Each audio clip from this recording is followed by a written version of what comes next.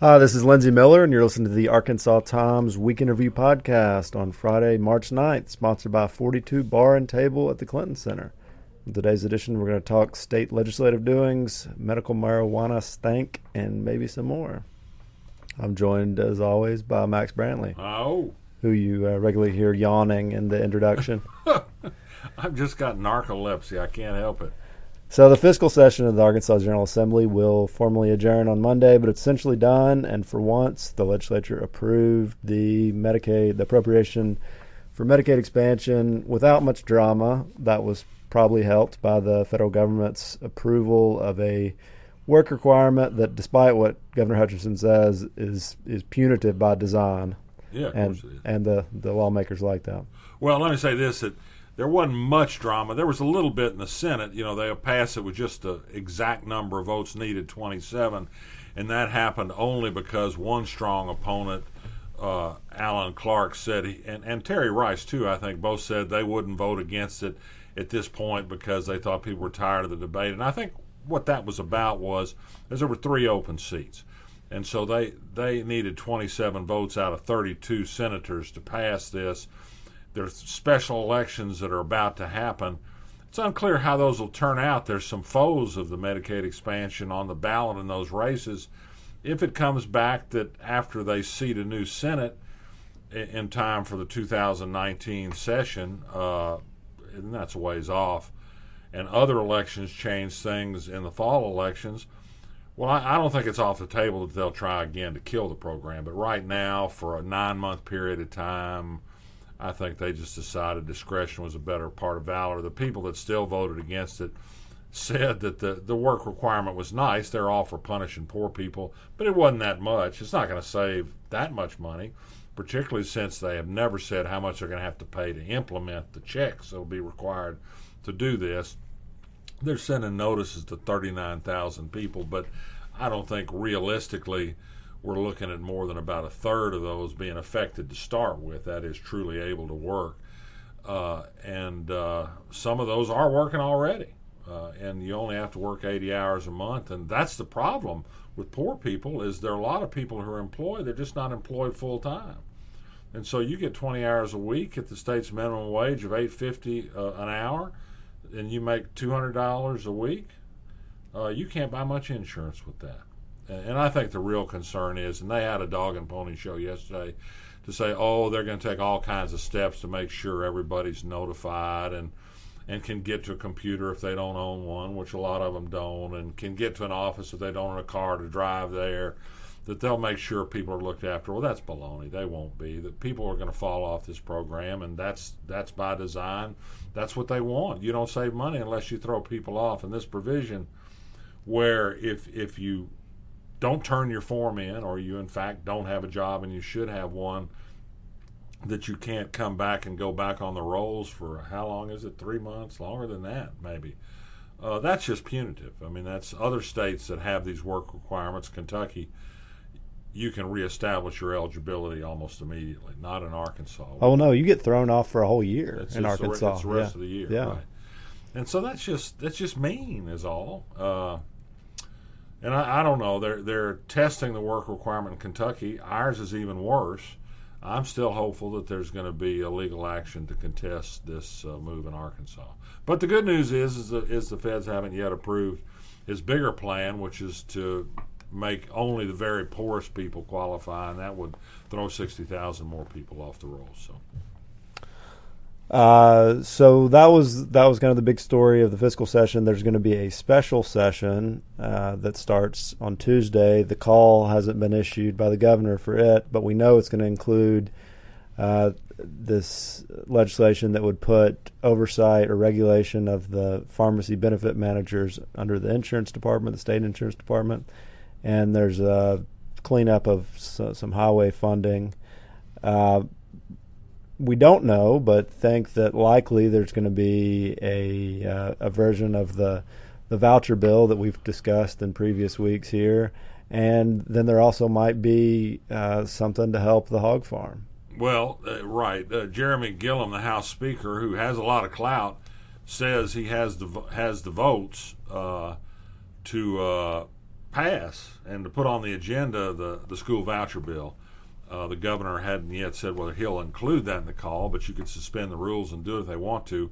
Why Jerry McGillum is so hot and bothered about this school voucher bill is beyond me. And by the way, they hate that we call it a school voucher, but it's a voucher by another name. It's a shell game. People get a direct tax deduction, which means lower taxes for sending money into a savings account to pay for K through 12 education, and the money piles up tax free. That is, you get state money back and only if you put it in a private school. You don't just get that state money back for use how you want to. It's a direct transfer from your tax bill that normally would go to the state into a private school. So I think voucher's close enough. It's a shell game, backdoor voucher at a minimum, as Jocelyn Eldon has called it. I think there's a good chance it'll pass anyway in the session if it gets on the agenda and is voted up or down and not as special language as it was tacked on to the Treasurer's Office bill. But at least there'll have to be a full debate. Nobody understands this bill completely. You can tell from the floor debate that there are a lot of people that have bought into being for it without understanding how it works. It is a voucher bill. It does take money from regular public schools, and there are even some Republicans that don't like that very much. Only a few, but some. This really is, as Jeremy Gillum and others try to say it was not, about the choice argument. The Walton lobbyist pumps at every chance he can, because anything that promotes what they call choice, they're for. Anything that lets people take money and go to a private school, they're for. Vouchers are where the Waltons and the other billionaires got in the school choice so-called movement in the first place. They wanted vouchers. They wanted people to have their tax dollars be portable, let them spend their tax dollars where they want. I'd like to spend my tax dollars on funding Planned Parenthood, but I'm not allowed to do it. But they think they should be allowed to take their tax dollars and fund private church schools with it. And so that's going on, and it's going on, by the way, against the backdrop of the State Board of Education, which did the amazing thing this week of denying exemptions from South Arkansas majority black school districts to not participate in the mandatory school transfer choice law that the billionaires passed. And that is, they say if they're required to participate, that white people will leave the district and make the school districts more segregated. The state passed a law that says the federal courts, what they want no longer matters. We decide what's best. This is known as nullification. We tried it in 1957, and the federal courts wouldn't let us do it. Perhaps they will now. These school districts in Hope, Junction City, Camden, and Lafayette County are going to sue and challenge the state's assertion that the state legislature is more powerful than a federal court. I don't think that the state should win on this, but you just never know. The courts have changed as well. But I wrote a pretty angry screed about this week because, I mean, freedom of choice was a phrase invented in the 50s and 60s to support segregation. I mean, that is, when you're free to choose, you go to a neighborhood school, and white neighborhoods go to white neighborhoods, and black go to black, and that's the idea. And this is no more than the same thing. We're resegregating in Arkansas, and we're leaving poor kids behind who disproportionately tend to be black, and it's like Little Rock never happened. It's like the 101st Airborne never came into Little Rock to uphold the rule of law and equal rights for all students, and it's just a crying shame is what it is. What about the hog farm? Hog farm's going to be, well, I don't know if it's going to be on the legislative session. The environmentalists believe they've come close to getting 2/3 of the chambers to put this bill on the session, and it's a very complicated piece of legislation. The environmentalists believe that the Farm Bureau has come close. They think the Farm Bureau is behind it, and certainly it's been drafted by corporate lawyers who fight environmentalists in court regularly. But the long and short of it is it would overturn the state action that prevented a new permit for the C&H hog farm, which pours millions of gallons of hog waste out every year in the Buffalo River watershed. They say they contain it. The environmentalists aren't so sure. But the larger issue is the bill also would kind of open this way around permitting for lots of other agricultural operations, and so it would be bad not just for this hog farm in the Buffalo River, but perhaps everywhere else. There's some indication that Governor Hutchinson is not necessarily wholly on board with this. However, faced with a 2/3 vote of the legislature in both the House and Senate, he might just have to go along. If they're going to do it anyway, he just might have to include it. So I'm going to be interested to see if it's in the call or they're going to make them do it on their own. And that's coming Monday. The call should come Monday. All right, let's talk about our sponsor, 42 Bar and Table. Let's talk about 42. It's the great restaurant downstairs in the Clinton Library, free parking right near downtown, free valet parking too. But this must be Louisiana week. I noticed the specials today are crawfish etouffee and shrimp and grits. Sounds like Friday in Lake Charles, Louisiana. Got to be seafood day. But also they've got something that's not exactly Louisiana, but they call it New England oyster and bacon chowder. So I assume that's cream-based chowder with oysters and bacon. I don't see how that could be bad. Yeah. It would have to be good. All right, check them out, 42 Bar and Table. They got a nice happy hour, too. And by the way, you can reserve 537-0042. Get it? 0042. 42. Got it. So we talked last week about the company selected to grow medical marijuana. This week, some of your reporting indicates something of a smell around the selection process. Well, a lot of this is coming, of course, from the losers who are not happy that they lost. But it's a mess. They picked 5 top scorers, and we've reported who they were, and I guess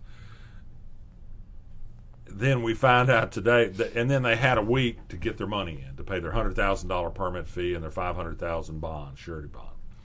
Well, one of them was late in posting and didn't make it until today, and that was an outfit called Natural State Wellness, whose backers include a very wealthy Oklahoma corporation, Dustin McDaniel, the former attorney general, and some of his relatives, Henry Wilkins of Pine Bluff, son of the county judge down there.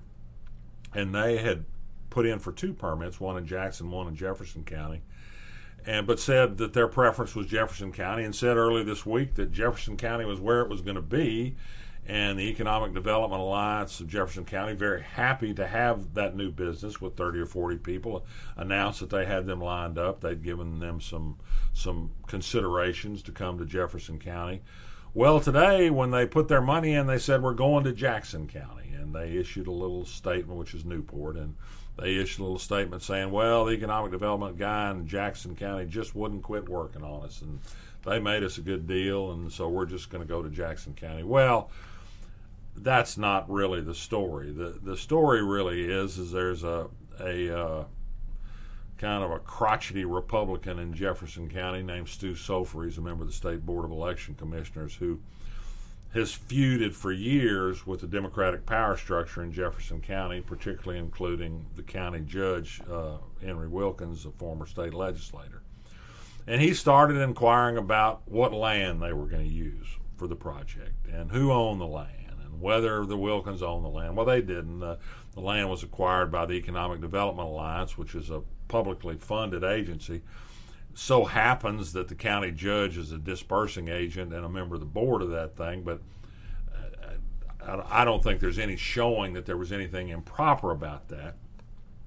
But these questions were raised. Dustin McDaniel's law firm does county work. That's perfectly legal. And remember, the approval of the permit came from the State Medical Marijuana Commission. Whatever associations the Wilkins might have had with Dustin McDaniel and what have you, that's local politics. That's nothing to do with the merits of their medical marijuana application. But all of this noise started during a week in which a lot of other political conspiracies were growing to do with other applicants for the permits. And there's starting to be a growing noise about whether who you are mattered more than what you are and what you proposed. And I think it finally came, and by the way, Henry Wilkins is also the county judge, not the participant in the medical marijuana application, has also been bound up in ongoing discussions about how the state's general improvement fund money was spent and whether it was properly spent by the legislators he was among those who got money to hand out to local agencies.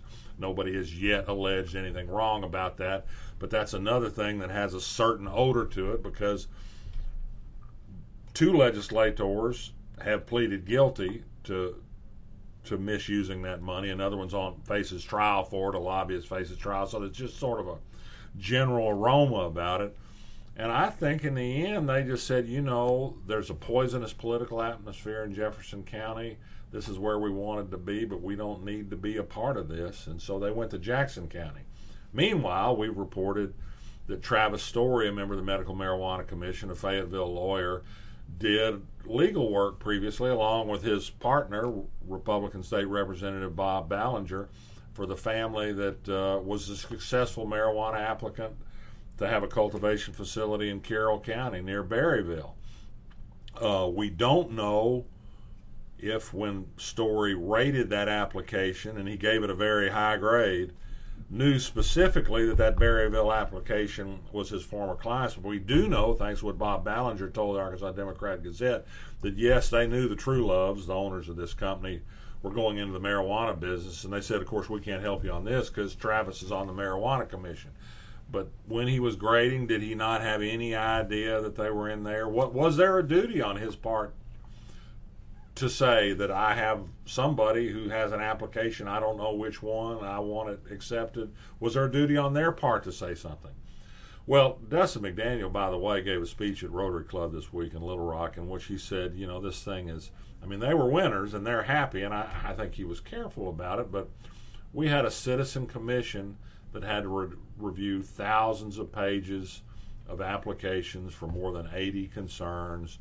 They were all new to public service.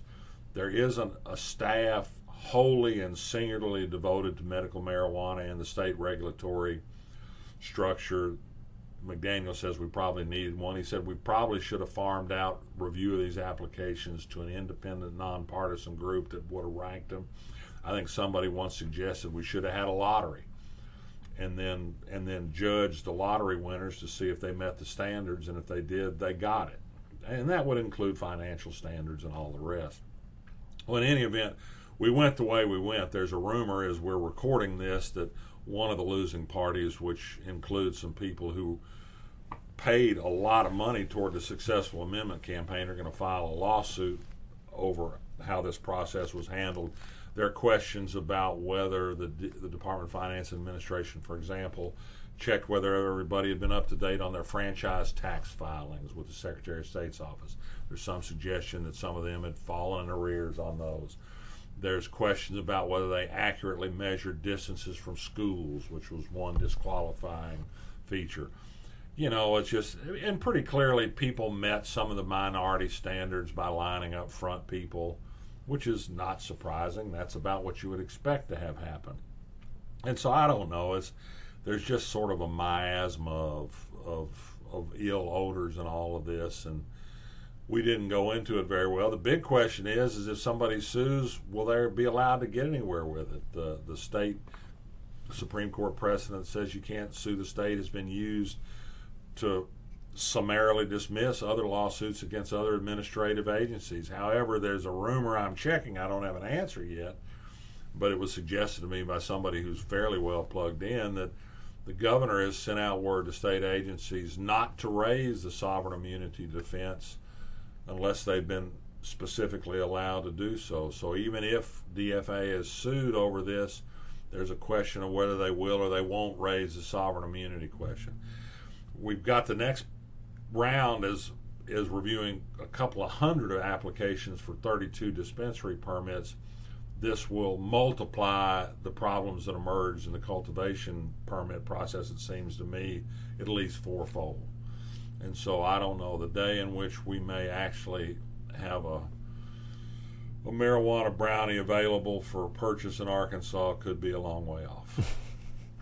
Only for medicinal uses, by the way. Of course. Okay, well, let's leave it there and move on to endorsements. What do you have this week? God, I had something, but then I forgot. I don't know. I watched this bizarre documentary last night on typewriters.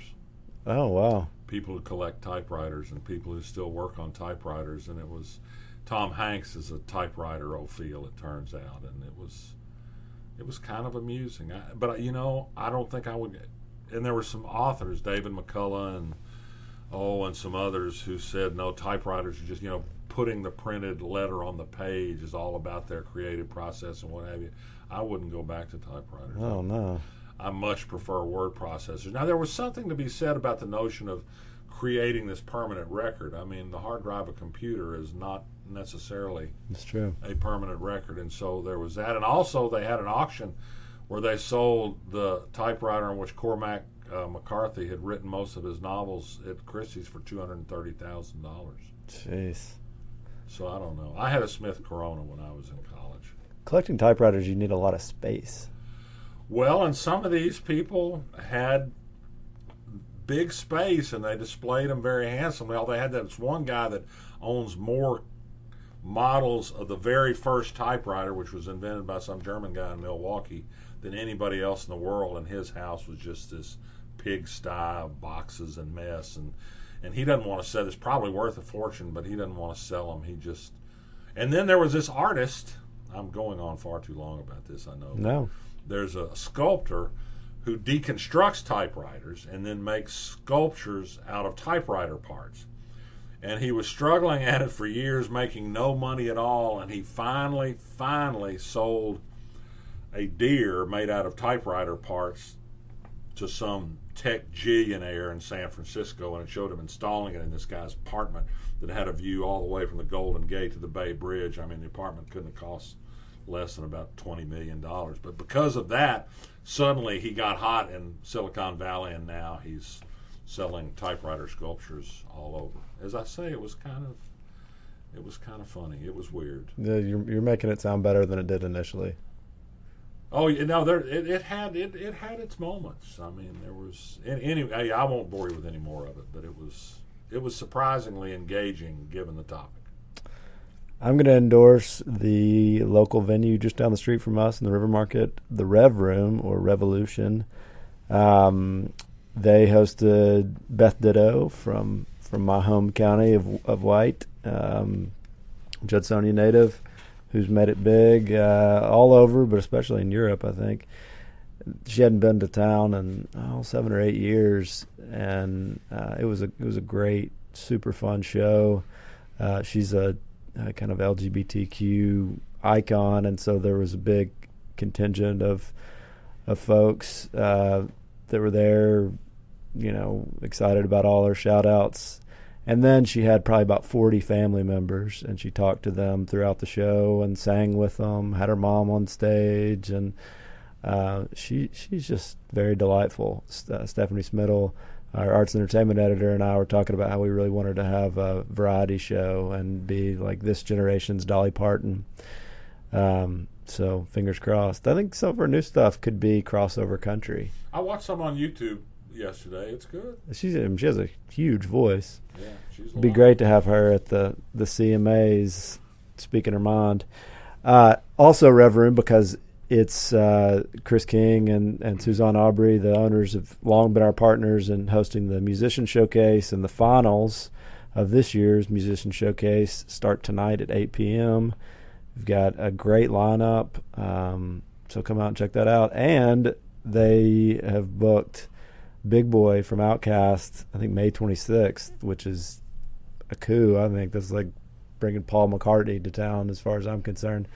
So yeah, tickets go on sale today, I think. Also, Hannibal Buress is coming soon, and tickets for that go on sale today. So while we're talking about rock and roll, yeah, our sponsor, 42 Bar and Table, if you go there for lunch, which of course they're open for lunch 6 days a week, you can then go upstairs to the Clinton Library and see what they've got on display. And they're opening a new exhibit on the effects of rock and roll music and politics. Yeah, it's a collaboration with the Rock and Roll Hall of Fame, I believe. Yeah, and it sounds pretty good. If they don't do Eva Destruction, I'm going to be terribly disappointed. All right, well, check it out. And tell them we sent you. We'll see you next time. Bye.